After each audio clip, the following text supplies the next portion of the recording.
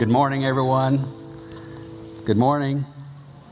It's good to see you, and I'm mindful that I'm standing on holy ground and that I'm surrounded by a sacred atmosphere today. The Lord is in this place, and if this is the Sunday routine, I may start coming to Iron City on a regular basis. This has been wonderful. Thank you so very, very much.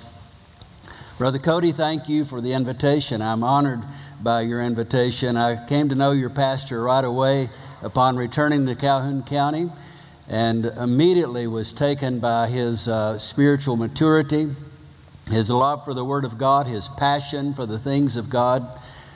And then not too long after that was that time that we all became very fearful for his life and was concerned about his condition when he returned from Africa. I reminded Cody not long ago that he and Aaron and I actually had a meal together the day before he left for Africa. And I was just thinking about those moments we had in that time of lunch. And then he seemed so healthy and strong, came back a very sick man. But I join you in thanking God for his healing power in Cody's life. But I tell you, I'm mindful of something that in those days in the hospital, in those 7 weeks in that chair, I think the Lord dialed up the passion in this man's life and the power in this man's life. And isn't that the way he works? He takes us. Sometimes he breaks us in order that he might make us all that he wants us to be. I'm honored to be here. I love your pastor, and I've come to have a great respect for this church, and I thank you for your support and involvement in the Calhoun Baptist Association.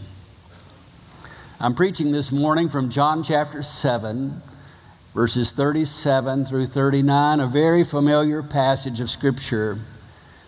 You'll notice that in the bulletin that I've entitled this sermon, The Rivers of Living Water. Rivers of Living Water. I've been using and preaching from the New King James Version for a long time, and I'll read from it again this morning. The ESV will be on the screen, but may we stand in honor and respect for the Word of God as we read John 7, starting in verse 37. On the last day, that great day of the feast, Jesus stood and cried out, saying, "If anyone thirsts, let him come to me and drink. He who believes in me, as the Scripture has said, out of his heart will flow rivers of living water." And then Jesus gave a commentary on these two statements. But this he spoke concerning the Spirit, whom those believing in him would receive, for the Holy Spirit was not yet given, because Jesus was not yet glorified. This is the Word of God. You may be seated. I think this service has already begun to investigate our hearts and lives this morning. I know it has been a searching time for me, but I want to ask you a personal question. Are you living a life of victory? Are you experiencing in a day-by-day moment the power of God in your life to enable you to be a Christian? Sometimes we find ourselves not on the victory side, but on the victim side, struggling to live the Christian life. I became a Christian when I was 15 years old, and I'll soon be 66, so I've been a Christian for a long time. But in the early days of my Christian life, I was not taught, I was not instructed, I didn't have anyone who was influencing me or teaching me in those formative years to really understand all that the Christian life was to be. So in the early years of my Christian life, the concept that I had of Christianity was that I was supposed to try to be a better person, live a better life, and do good things and not do bad things, and to live a life that would be pleasing to Jesus. And I'll be honest with you, I struggled and I wanted to. I had a heart for God, a passion for God, a love for God, and I was thankful that I was saved, but no one was really telling me the biblical essence of the Christian life. So I found myself working hard to be a good Christian. And I came to the end of myself discovering that it is indeed a human impossibility to be a Christian or to live the Christian life. Yet I've seen over the years of my pastoral ministry multitudes of people who are absolutely exhausted, frazzled, and worn out in their effort to live the Christian life. Let me say something to you, brothers and sisters. You cannot live the Christian life. Only one person can live the Christian life, and his name is Jesus. And it is the indwelling person of Jesus, the Holy Spirit, in us that enables us to live that life. That is what Jesus is getting at in this passage here. Whosoever believes in me, as the scripture said, out of his innermost being will flow rivers of living water. And we're going to unpack this verse in just a moment. We may be living in a time, continuing to live in a time, that we don't always understand the work of the Holy Spirit. It has been said that in Old Testament times, the sin was the rejection of God the Father. And the people said, we don't want God the Father. We don't understand Him, we don't need Him, and we don't rely upon Him.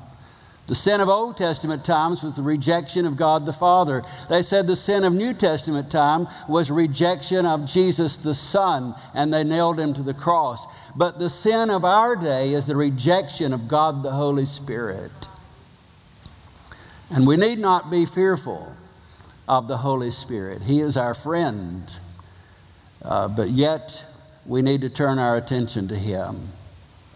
This is a passage that has great and significant historical background. Over 1 million Jews have come into the city of Jerusalem to observe the Feast of Tabernacles. There were 3 feasts: the Feast of Passover, the Feast of Pentecost, the Feast of Tabernacles. When the Jews came into the city of Jerusalem to observe the Feast of Tabernacles, they took palm branches. They moved out of their houses and they took palm branches and they made little tents and lean-tos, and they lived that nomadic lifestyle. They really went camping, and they camped out under those little huts they'd made of these palm branches. And they returned to that under the direction of Leviticus chapter 23, and it becomes now a picture of that nomadic lifestyle that they lived in the wilderness when they were wandering in sin and rebellion against God. But something happened on this Feast of Tabernacles. In the Old Testament, it lasted 7 days. In the New Testament, it lasted 8 days.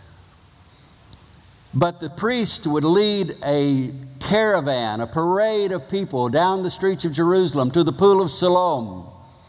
And he would reach into that water in the pool of Siloam with a golden pitcher. And they would march back, parade back to the temple and go to the altar. And the crowd of people is surrounding, and the priest would pour water into a silver funnel there on the altar. Once a day for 6 days, that happened. On the 7th day, the same procedure occurred, but on this time there was no water taken into the pitcher. And when they went to the altar to pour out the water on the 7th day, rather than having the flow of that water symbolizing life and the rejoicing of the people, which had symbolized their rejoicing and worshiping in God who had given them life, now the priest turns an empty pitcher and nothing comes out. And there's no response, there's no shouting, there's no rejoicing. It becomes a picture of the results of the disobedience of the people of God. That whole religious formality became vacuous and meaningless in terms of its ultimate purpose. And Jesus is standing over in the shadows, watching these people go through these formalities, watching these people go through this ritual. And when they came to the end and stood there after that 7th day, on that 7th day when the priest went around 7 times and poured, as it were, the water, but now an empty pitcher, Jesus cried out in that context, "If any man thirst, let him come unto me and drink. And out of his innermost being will flow rivers of living water." Now, ladies and gentlemen, he was speaking to people who represent 21st century Christianity. I've often asked myself when I look at this text, where did these people come from?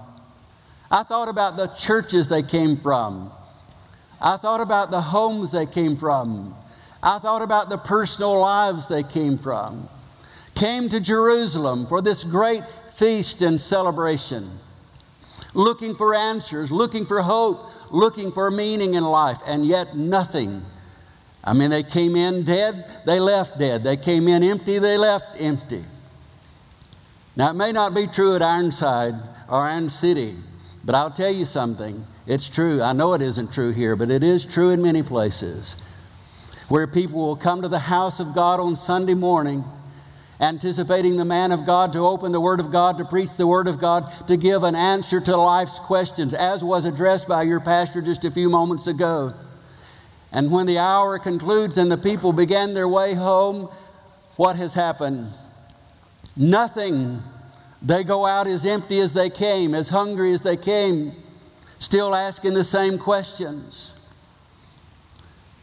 A number of years ago, I was sitting at a pastor's round table at Beeson Divinity School. I was invited to sit with men who are great scholars of the Bible with some others who might not have fit that category, and that's why I was there, I guess, but there were others in that group.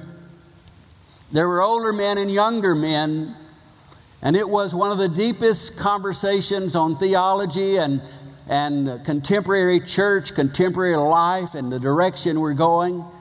And it was a meaningful time to hear these giants in the faith, these mega minds talking about the things of God.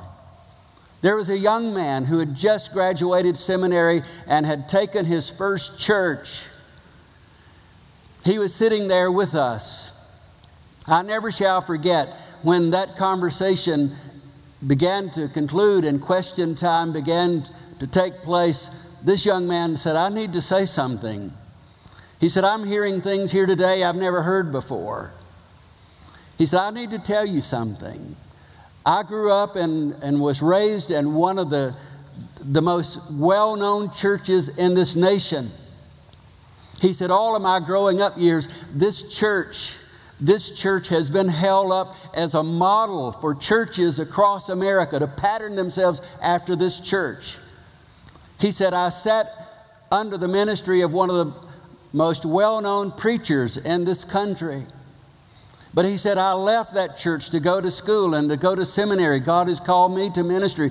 And he said, "When I left and entered seminary, and especially now that I've taken a church," he said, "I've discovered something. I do not know my Bible. I do not know the deeper things of God.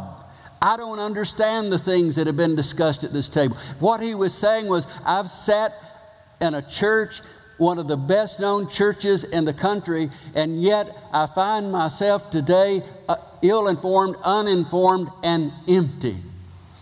Now, folks, that's happening all across our country today. People coming hungry, thirsty, longing, looking for a word from God. Now, some of you will remember 9/11 when that great terrorist event hit our country. I was in Albuquerque, New Mexico at a Lifeway Christian Resources board meeting. And I remember that day so well, as do all of you. But those of us in Christian work began to observe as the news reports came that church attendance elevated days after the 9/11 attacks on the Twin Towers in New York City. And many of us began to think and talk, well, maybe this can be a turning point. This can be a time that we see people, just as we've seen in war times in the past, people would go to the house of God. They would return to prayer. They would want to know what the Bible is saying about these things. But those who monitor and watch these kinds of events began to report back to us in a matter of weeks that though church attendance had reached a higher level in the days following 9/11, it began to decline. And when it began to decline, it went not back to where it was before 9/11, but lower than it was before 9/11. And some people began to ask questions. Why? And so folks went out doing surveys and said, listen, you were a part of that group that went back to church. Now you're not going back to church. You've dropped out again. And we're seeing more that have dropped out than had dropped out previously. What's going on? And the answer, there were a number of answers, but the dominant answer that was given by those people who were questioned about having gone back to church and now have stopped going to church again, their answer was this: I went to church. Now, a time of tragedy, you remember that. If you remember 9/11 and that great dark cloud that hung over this nation for weeks and months afterwards, they said, I went to church. I went to church in this time of national tragedy. I went to church when fear was taking over the hearts of men and women everywhere. I went to church looking for a word from God, and I did not hear one. I did not hear one. And I wonder if that's where these people are right here. They had gone to this great event. They had gone looking for a word from God. Let's bring this down more to where you and I live. There are many homes represented in this congregation this morning. There are many homes represented in the churches in Calhoun County this morning. Many homes, many husbands and wives and children, many families. And I'm going to tell you something. Families come to church on Sunday mornings looking for answers. Families come to church wanting to hear a word from God.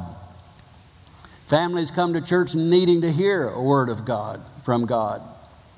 I used to say, Brother Cody, when I was a pastor, I would often observe people coming into the parking lot just about church time when they were coming. And I said, I've seen a few cars park in the church parking lot on Sunday morning that reminded me of these Ballpark Frank commercials. I don't know if they're still running, but when these things are cooking and they kind of pop the cooker out, you know, the bang bang.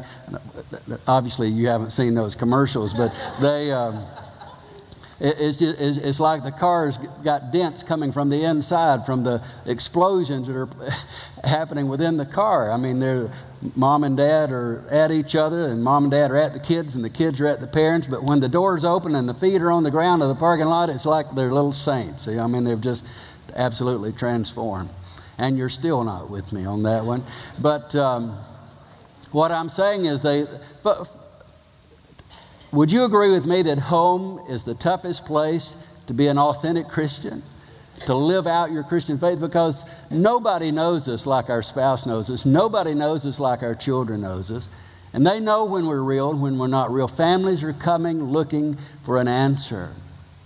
I wonder, that's what Jesus is saying to these people. You haven't found the answer in looking at all of this ritual routine. Listen, it's not going to church that makes you a good Christian. It's not doing religious things. Religion is man reaching up to God, building a ladder up to God. Christianity is God reaching down to man, coming to us, meeting us at our point of need. That's what Jesus is trying to say. You've tried all of this religious stuff, but if you really thirst, come to me, for he who believes in me, as the scriptures said, out of his innermost being will flow rivers of living water. I want to bring this down one more level before we move away from it, and that is just the individual life. Never mind the congregations, never mind the home. We've addressed that, but there are individuals sitting here today who are looking for answers as well. There are three truths that come out of this passage, and I'm going to touch on them very briefly. And the first one is that there is a condition described.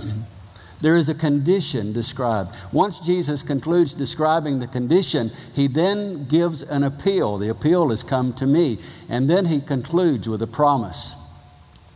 I want us to look briefly at this condition that he describes. And it's a very simple one, but it's a very important one. I began by asking you a question. Are you satisfied with where you are? Are you living a life of victory? Do you know the power of God in your life? Do you have an intimate relationship with Jesus Christ?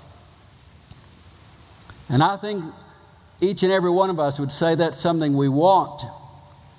But how do we get it? How do we get there? How do we enter into this living water? How do we experience what Jesus is offering in this text? And he gives us the operative word. He describes the condition. He says, if any man thirst, Thirst. Thirst. I'm going to tell you something. One of the greatest challenges we have in our Christian life is that we become satisfied with where we are. We stop desiring, we stop longing for, we stop hungering for, we stop thirsting for. Some time ago, I heard John Piper give a lecture on the life of Jonathan Edwards. He gave a series of lectures on a series of men from the past. But I remember his lecture on Jonathan Edwards in a particular way because he emphasized how passionate Jonathan Edwards was for the things of God. He described in detail Edwards' pursuit of God. And I can still remember John Piper coming to the conclusion of this message, this lecture on this great man of God from the past, talking about his life and his impact and his godliness, his holiness, his Christ-likeness. And Piper looked across the audience to those pastors to whom he was speaking, and he raised this question: how many of you are laboring to know God that way? How many of your people are laboring to know God that way? You see, these deeper things of God do not come to us fortuitously. They do not come to us without some kind of effort, without something on our part. There has to be something going on in us that responds, a need in us that responds to the appeal of Jesus. If any man thirst. When I was a student at Samford University, I skipped class one day to go to a Christian Life convention in Birmingham to hear a man by the name of Stuart Briscoe preach the Word of God. And a great Englishman, a wonderful preacher and expositor of God's Word. And I sat there as a college student listening to this man open the Word of God. And he said something that I'll never, ever forget. I wrote it in the flyleaf of my Bible that morning, but I will never forget what he said. And I want you to hear this morning. Briscoe said, God meets man on the level of his desire. A man can have as much of God as he wants. God meets man on the level of his desire. God meets us where we hunger. God meets us where we thirst. God meets us where we long for Him with an insatiable longing. God meets man on the level of his desire. A friend of mine in Scotland, an older man now, a great preacher, Eric Alexander, said, we need to learn, listen to this statement, we need to learn that the blessing of God is not a cheap commodity lightly dispensed. The psalmist put it this way: as the deer pants for the water brooks. And we can see the hunters after this deer running for its life, and it's run, and it has run, and it has run from the hounds of the hunters until its tongue is hanging out, till it's fully dehydrated, and it's ready to drop. It has been running for its life. And you can see that imagery. And the psalmist says, when we hunger and thirst and pant for the things of God, as the deer pants for the water brooks, it is then that God will satisfy us with Himself. God gives us an invitation to come to Him. I love what Brother Cody did as he reflected back over this past year. Only a pastor could speak as he spoke and say it in the way he said it and describe with such clarity how a pastor feels about the pains of his people. Jesus is looking at a group of people on this occasion, and His heart is going out to them. And He's saying, listen, you're struggling and you're suffering, and you've come through this ritual so many times, looking for an answer, looking for an answer, looking for an answer. And always the picture comes up empty. And you go away in the same condition which you came. But if you'll come to me, I think the great picture of how this story concludes is when we see Jesus at Jacob's well, sitting there with this woman who had been married 5 times and was living with a man who was not her husband. She had drank at so many different wells, drinking at this well and drinking at that well and drinking at another well, trying to find meaning and purpose and satisfaction in life. And Jesus speaks to her and he says, I can give you a water, I can give you a drink, that if any man drinks the drink that I offer, he will never thirst again. And that woman looked at Jesus and said, oh, sir, give me a drink of that water. Do you understand what I'm trying to say this morning, church? There has to be on our part a hungering and a thirst. So he gives an appeal. He describes the condition, but then he gives an appeal. And the appeal is this. He cried, if anyone thirsts, let him come to me. Let him come to me and drink. And he cries this word out to the people, come to me, come to me, come to me.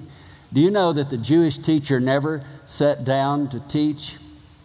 Only an imperial herald would stand up to give a message. And Jesus is standing here looking across this crowd, and he's giving them the invitation to come to me. I want you to notice, you already know this, but I want to remind us all, he didn't say come to church. He didn't say come to some religious ceremony. He didn't say come to anything else. I could give you a list. He said come to what? Me. Come to me.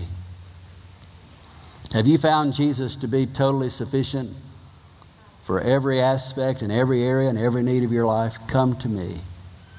People are going to all kinds of things today, all kinds of places, going to all kinds of people.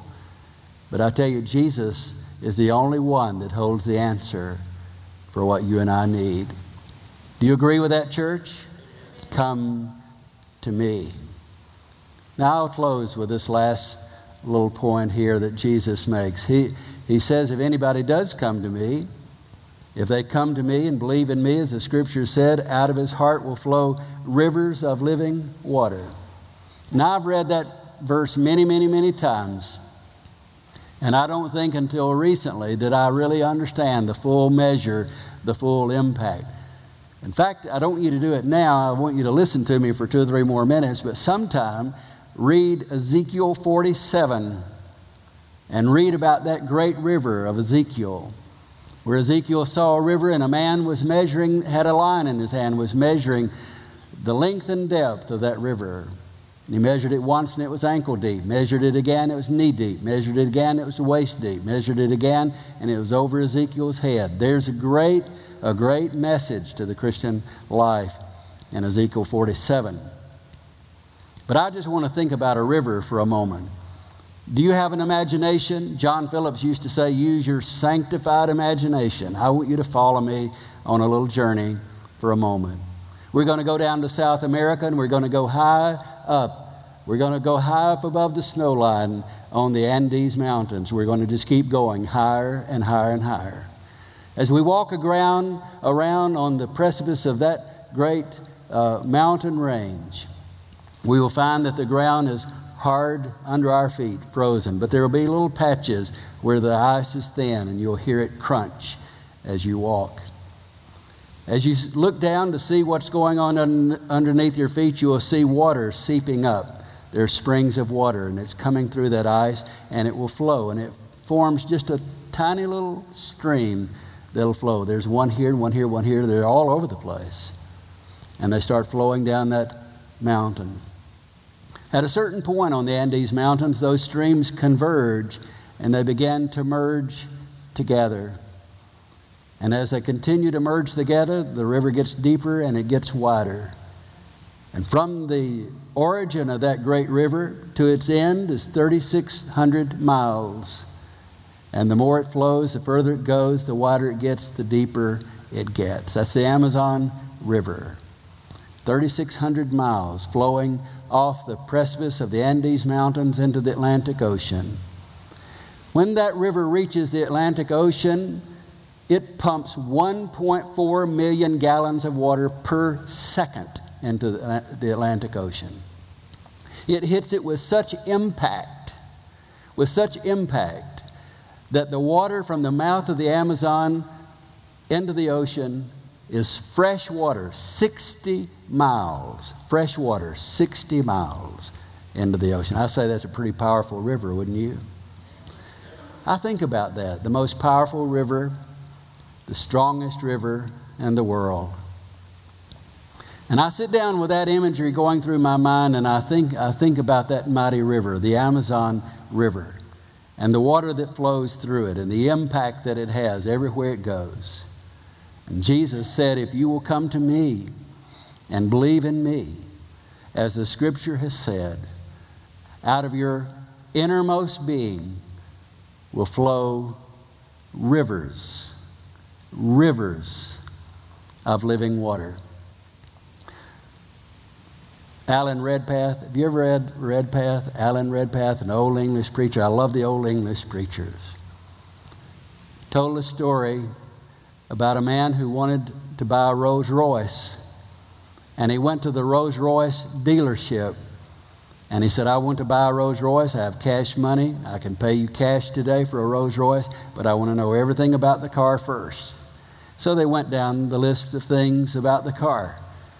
And the salesman thought all questions were satisfied, but the buyer said, I have one more question. What's the horsepower of this car? And the salesman said, you know, no one's ever asked me that question, and I don't know the horsepower of a Rolls Royce. And the man said, well, I'm sorry, I've got money in my pocket, and I like the car, I'd buy the car, but I'm not buying it till I know its horsepower. So the man went in, as car salesmen and dealers will do, and they had a conversation. He came back and he said, sir, I've just discovered that's a company secret. Nobody knows the horsepower of a Rolls Royce. So they were about to lose the sale, and the man went back and they dealt with the top manager and the higher manager. Do you know they actually sent a telegram to the home office of Rolls Royce and said, we have a man down here that wants to buy a car. He's not going to buy the car until he knows the horsepower. And all we can hear from you is that it is an undisclosed bit of information. Nobody knows the horsepower of the Rolls Royce. We want to sell this car. Please tell us the horsepower of the car. They waited a few moments, and sure enough, a message came back. And in great anticipation, they looked to see what is the horsepower of this Rolls Royce. And the answer from headquarters was adequate. Adequate. I like that little story because sometimes people look at me and they say, you don't understand where I am. You don't understand the problems I have. You don't understand my past. You don't know where I've been. You don't know where I am. You don't know what I've done. You just don't understand. My circumstances are different. Nobody can help me. Well, I want to introduce you to someone this morning who is adequate. Adequate for every situation in your life. Some of those things that Brother Cody talked about a moment ago, I tell you, I've been a pastor walking through those valleys too. And I'm going to tell you something. There's worlds of difference in how the person with Jesus and the person that doesn't have Jesus handles those things. Jesus is adequate. We're going to stand and have a prayer, and then there's going to be a response and invitation time, and your pastor will be here to receive you and to pray with you. And if I'm needed, I can do that too. But I want you to know that you don't have to leave this service this morning saying, well, that was another exercise in religious things, but I didn't get much out of it. I know you got something out of it. We've all already been blessed. But the Word of God tells us that all you need is Jesus. He's adequate. Come to me, he said, and believe in me, as the Scripture said, and out of your innermost being will flow rivers of living water. Let's stand and pray.